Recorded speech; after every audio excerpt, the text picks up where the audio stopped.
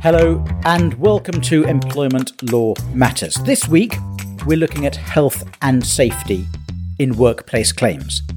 I'm playing extracts from a webinar I did with Gus Baker of Outer Temple Chambers on health and safety. We discussed all the health and safety issues arising from COVID, because this was actually recorded in 2021, and other aspects of how health and safety issues arise in employment law. The things you're going to hear include: what duties do employers have to look after an employee's health and safety? Does the duty extend to mental health? Is there a legal requirement to carry out a risk assessment for a pregnant person? And much more. This episode is dropping on the 6th of June 2023. I'm Barrister Daniel Barnett, a member of Outer Temple Chambers, presenter of the Legal Hour on LBC Radio, and founder of the HR Inner Circle, the UK's leading membership organisation for smart, ambitious HR professionals. As you'll know by now, in this season, I'm picking my favourite dozen episodes, one per episode of this season, from the series of 30 employment law webinars I ran in 2021, where leading employment lawyers answered questions generated by asking hundreds of solicitors and HR professionals. I've not only picked my favourite 12 episodes, I've selected the best questions and answers from those episodes as the basis for this season. Before we start, if you are an HR professional, I want to mention how you can get immediate access to pragmatic and practical HR and employment law advice that you can immediately put to use from the sharpest thought leaders and HR professionals in the UK. It's only for ambitious, dedicated HR professionals who want to accelerate and increase their impact by plugging into an HR ecosystem with its finger firmly on the pulse of what's working right now in HR. If you're drawn to benefiting by standing shoulder to shoulder with some of the giants in the HR community, then go to hrinnercircle.co.uk, hrinnercircle.co.uk, and see what the HR Inner Circle can do for you from just £96 plus VAT a month. Now, Gus Baker on health and safety. Welcome to Employment Law Matters with Barrister Daniel Barnett. What duties do employers have to look after an employee's health and safety? So employers have a number of duties to look after employees' health and safety. Firstly, there's a criminal law-backed duty. Section 2 of the Health and Safety at Work Act 1974, which is the duty to, so far as reasonably practicable, take steps to ensure the health and safety of employees at work. Now, employment lawyers don't deal with criminal law most of the time, but that's a section of criminal law all employers need to know, because your client could very literally find themselves in the dock in a criminal court, and that includes the directors of the client can face prison sentences if they don't abide by that. And one of the very difficult things about that duty is there is a reverse burden of proof. So the defendants have to prove that they did take reasonable steps to look after employees' health and safety. So aside from that, there's also an implied term in contracts of employment, which amounts to much the same thing, that you will take reasonable care to look after people's health and safety in the workplace. And then there may be duties to make reasonable adjustments for employees who are disabled and therefore particularly vulnerable too. Andy Crisp asks, to what extent is an employer responsible for the health and safety of an employee who only works from home? Again, that is an absolutely great question, and there is no easy answer to it. It will come down to reasonableness, but we've all been working in very difficult and different ways. So people who are used to nice office chairs like I've got might find themselves with hardback chairs in their kitchen. And so I think an employer needs to look like they're taking steps and have thought about it and investigated what steps they can take. But I think the courts will be quite generous to employers who aren't able to provide everything for employees when they're working in their own space, which they control. June Smith has 20 thumbs up, and June has asked, is it actually a legal requirement for an employer to carry out a risk assessment for each and every person who announces they're pregnant? Daniel, I'll say that now. I don't know that off the top of my head. It would be wise to think about risk assessments, especially in COVID, for that. I don't know of that legal obligation from nowhere, but it may well be something like that. My understanding, and I'm not entirely sure I'm right on this, but my understanding is that there is a duty to conduct a risk assessment for pregnant women if they work in environments with chemical or hazardous materials around, right, as a discrete statutory obligation. But other than that, there's no specific requirement to conduct a risk assessment, but it is generally regarded as basic good practice for an employer to do so. But I'm not sure I'm right on that, and it sounds to me, Gus, like you're not 100% sure either. I'm not, Daniel. And I think the real reason for that is that as barristers, Gus and I only tend to get involved when things go terribly wrong and there's litigation, and I've never actually fought a case on that point, and from the sound of it, Gus, neither have you. Breeden Consulting provides small and medium businesses with the breadth of HR support usually enjoyed by large corporates. So if you want practical and commercially focused HR support, or if you're an HR professional looking for an opportunity to capitalise on your experience by joining a great team, visit www.breeden.consulting, that's BREEDON, breedenconsulting.co.uk. Right, we're getting some comments in the chat about the question that neither Gus nor I knew the answer to, about whether there's a requirement to have risk assessments for all pregnant women. And we don't seem to have very much common ground here. David Thomas has said there's a specific requirement for a risk assessment on being notified in writing of the pregnancy, usually on a MAP B1 form. Quentin Colburn says precisely the opposite. Which reflects my understanding. Quentin is a lay member on employment tribunals. He says HSE on their website state, while it's a legal obligation for employers to regularly review general workplace risks, there's actually no legal requirement to conduct a specific separate risk assessment for new and expectant mothers. And I think we have an answer to the pregnancy question, thanks to Sue Apps for posting this.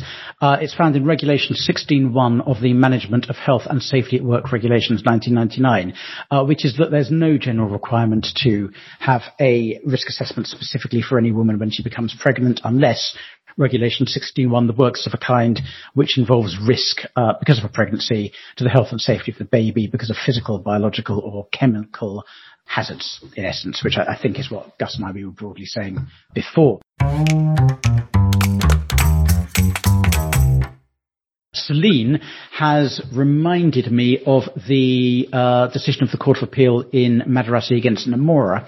And in fact, I think one of the lawyers involved in that case, Gillian Howard, is on this webinar, in which the Court of Appeal said there is no general duty to carry out risk assessments for pregnant women. So hopefully that's the answer. We've now managed to find it with your help. Thank you. An anonymous attendee asks, how should you deal with employees who, I love this question, how should you deal with employees who refuse to work with an individual who won't take the vaccine? Wow. It's a great question. I'm not sure that fellow employees are at this stage going to be able to insist that their co-workers take the vaccine. And I don't think that an employer who was faced with employees who said, I won't work with Dave because he won't take the vaccine, should have much sympathy with their employees there.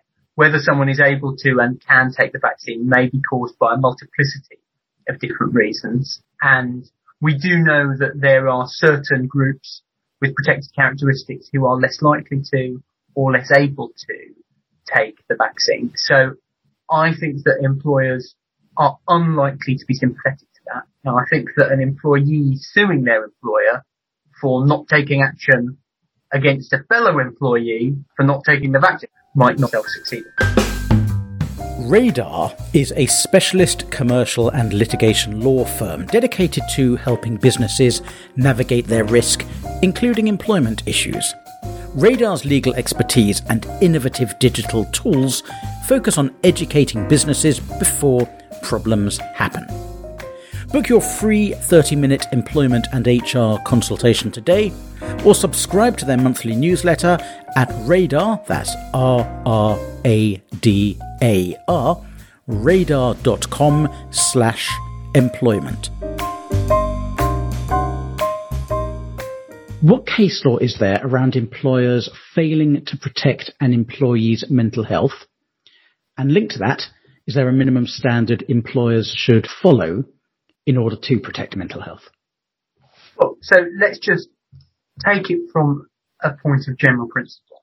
The duty that I told you about earlier under Section 2 of the Health and Safety at Work Act just talks about the health, safety and welfare of employees. It doesn't explicitly say mental health, but mental health is included in that, as far as I understand. And that's the same for the Employment Rights Act and the Equality Act, as far as any claims under those acts would go. And so the implied contractual duty to take reasonable steps to look after employees' health will extend to their mental health. And as we know, mental health related claims are very common in reasonable adjustment claims, discrimination arising from disability claims, and everything else. So there is that positive duty again for employers to think positively about employees' mental health, to take steps to make sure that it's not being damaged in the workplace. Jamie Anderson from Trinity Chambers, good afternoon Jamie, says, do the facts found by an employment tribunal on stress-related unfair dismissal claims bind a county court in a subsequent personal injury claim for breach of duty in respect of depression? Can you ban the barristers from asking complicated questions like that? To be fair, it's normally Sally Robertson from Cloisters who asks the very, very difficult questions. Sally, I don't know if you're on this call or not. Do you want to pass on that one, Gus? I'm going to guess that I don't think so.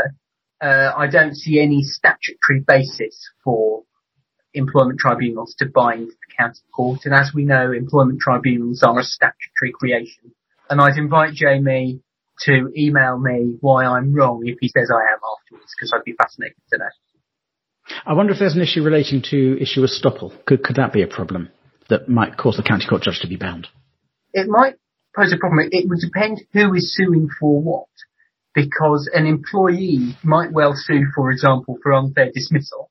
That's something that the county court doesn't have jurisdiction to decide, and also sue for personal injury in the county court. No problem with an employee doing both, because they can only make those claims in those respective jurisdictions. How employment tribunals and county courts would divvy up factual findings there is something I don't know off the top of my head.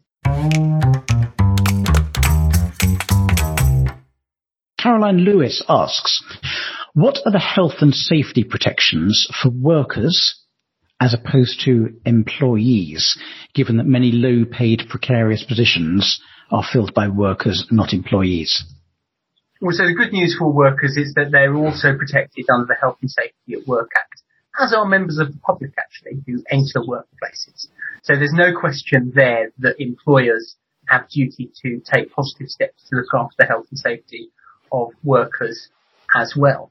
Interestingly, and this emerged in the IWGB case, Section 44 and 100 of the Employment Rights Act are phrased with regards to employees rather than workers. But the UK failed to implement the European directives on which those provisions were based, which would have covered workers. But it's an incredibly difficult question of post-Brexit law whether anything can be done about that. There may be no remedy for workers there. But the other point is that in tort and in contract, there will also be those implied terms and a duty of care to look after workers and indeed members of the public as well who come into workplaces. So in terms of personal injury claims, people are protected as well. Neil Coombs asks, would it be a potentially fair dismissal to dismiss an employee who takes a risk at work in which only they were injured. For example, jumping over a wall to take a shortcut and breaking their ankle. This sounds very specific, Neil. I hope that if it's your question that the ankle is recovering, but otherwise my very short answer is yes, that would be a potentially fair dismissal. It could be a dismissal for conduct, doing something really dangerous, and it could constitute for some other substantial reason, I guess, as well. So yes, I think that could be a fair dismissal. Really interesting question from an anonymous attendee here. In the case of umbrella companies using agencies, I can see you getting more and more anxious as I read more and more of this question, Gus Baker. In the case of umbrella companies using agencies, who is ultimately legally responsible for health and safety? Well, so it will be the employer has positive duties under the Health and Safety Work Act. The person who's controlling the workplace will have positive duties under that act as well. And to the extent to which Equality Act claims can be brought, that's quite a vexed question. And similarly with regards to Employment Rights Act questions, because you'd have to untangle who was an employee of whom, looking at cases like London Borough of Greenwich, etc., which are really quite difficult too. But if you're thinking of personal injury claims, yes, there will be duties owed by those agencies, by the ultimate employer, and by whoever's in control of the employees or agency workers and subjecting them to danger. The question here from Melanie Bonus I quite like. I don't know why I like it, I just do. If an employee works with farm animals, has received training on handling them, but has suddenly demonstrated she's no longer confident of working with the farm animals, what health and safety duties does an employer have to this employee, if any? Wow. I tell you what, Daniel, there may be some specific farm handling of animals regulations that I've never come across in practice, even though I'd love a case about that. That sounds fascinating. Generally, the Health and Safety Work Act duties, again, are going to be the ones that take place here, taking reasonable steps to ensure that people, as far as reasonably practicable, the health and safety of that employee is protected. And so that's the basic duty, and I can't see why it wouldn't apply in those circumstances. It may be there's the pig handling regulations 1998 that provide more detailed guidance, but if there is, I haven't heard of it. That was Gus Baker of Outer Temple Chambers. Join me next Tuesday, the 13th of June 2023, for the last episode of Season 6 of Employment Law Matters. There will be a Season 7. In that episode, I'll be bringing you highlights from my webinar with Saul Margot of Outer Temple Chambers. He'll be answering questions about performance dismissals. Thank you for listening. I'm Daniel Barnett. Stay safe. Any information on this podcast is for general guidance only. Always seek legal advice. Please see full terms at www.danielbarnett.co.uk/podcast terms.